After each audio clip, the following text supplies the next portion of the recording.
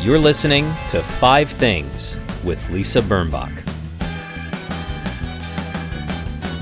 Hi, it's Lisa Birnbach, and welcome to my Five Things, a weekly blog and podcast in which I reveal much more about myself than I ever planned to do.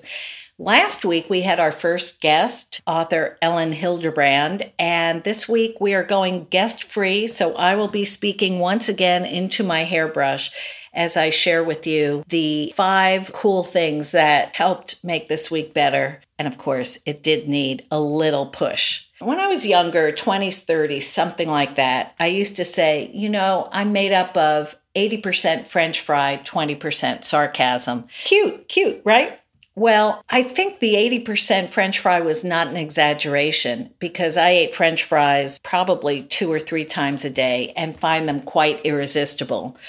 I am trying to eat fewer of them if they are offered to me, or if I have the choice of a side salad or French fries. There's no choice. It will be French fries. I am not a snob about French fries. McDonald's to me are as good as any high-end pomme frite. So I guess you could say French fries made my week better.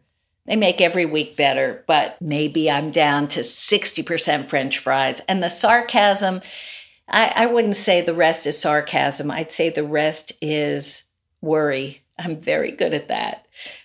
That's a combo, worry and French fries. What an appealing woman. Number 2, especially lately, people are turning to little videos and GIFs of cute animals for relief, for comfort, for fun, for laughs, and for social lubrication, let's say. And I'm okay with little animal videos. They're cute. I like seeing pictures of your dog on social media and so on. But what I really like when I need comfort is to look at pictures of Paul Newman. Now, don't tell me you don't know who Paul Newman is. Well, I'm going to tell you anyway. He was a wonderful actor. He was the most beautiful man I ever saw in the movies. And yes, the most beautiful man I ever met in person. And he was a long married man, a father, a race car driver, a philanthropist. Those Newman own salad dressings and so on.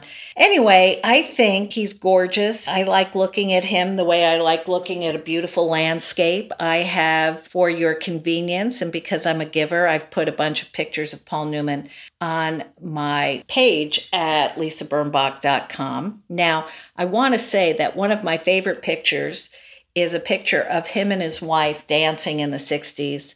They are both fully dressed, and I think that is a sexy picture. Not because they're gyrating, but because they look happy. You see the chemistry between them. They're a cool, real couple, and he was gorgeous. And his blue eyes, oh man.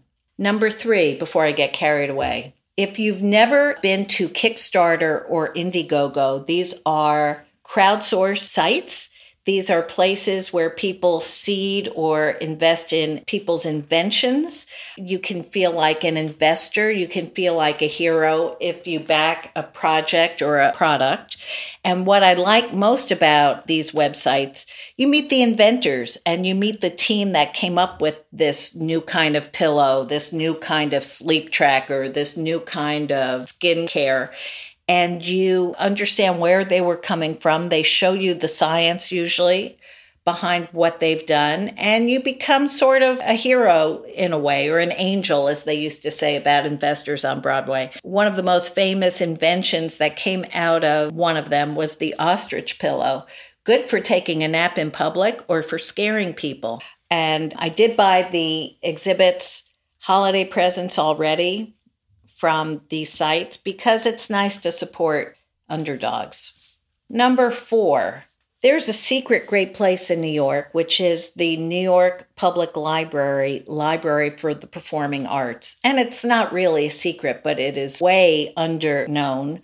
What you don't know about it, and it's located at Lincoln Center, is that there are exhibits there. Right now, there's one about Jerome Robbins and his life in New York. There are archives that are as extensive and deep as exist in the worlds of opera, theater, dance, concert. I had a great, great, great uncle who was a basso profundo, which means he had a very deep voice. And the only place I could ever hear him was at that library. My grandmother used to take me there as a kid, and we would listen to him on records that still popped and hissed because of the way they were made in those days. Right now, they have every play, just about every play that's ever been produced on Broadway since 1962. You go into a dark room, you put in a request for the show, and it's like sitting in the front row mezzanine center seat for free. It's fantastic. If you have a library card, that's all you need to get in. Number 5, Robert Mueller. More than ever, Robert Mueller, thank you for what you're doing. Go get 'em, Tiger. Until next week, stay calm and act natural. That was 5 Things with Lisa Birnbach. New episodes every Friday, if she remembers.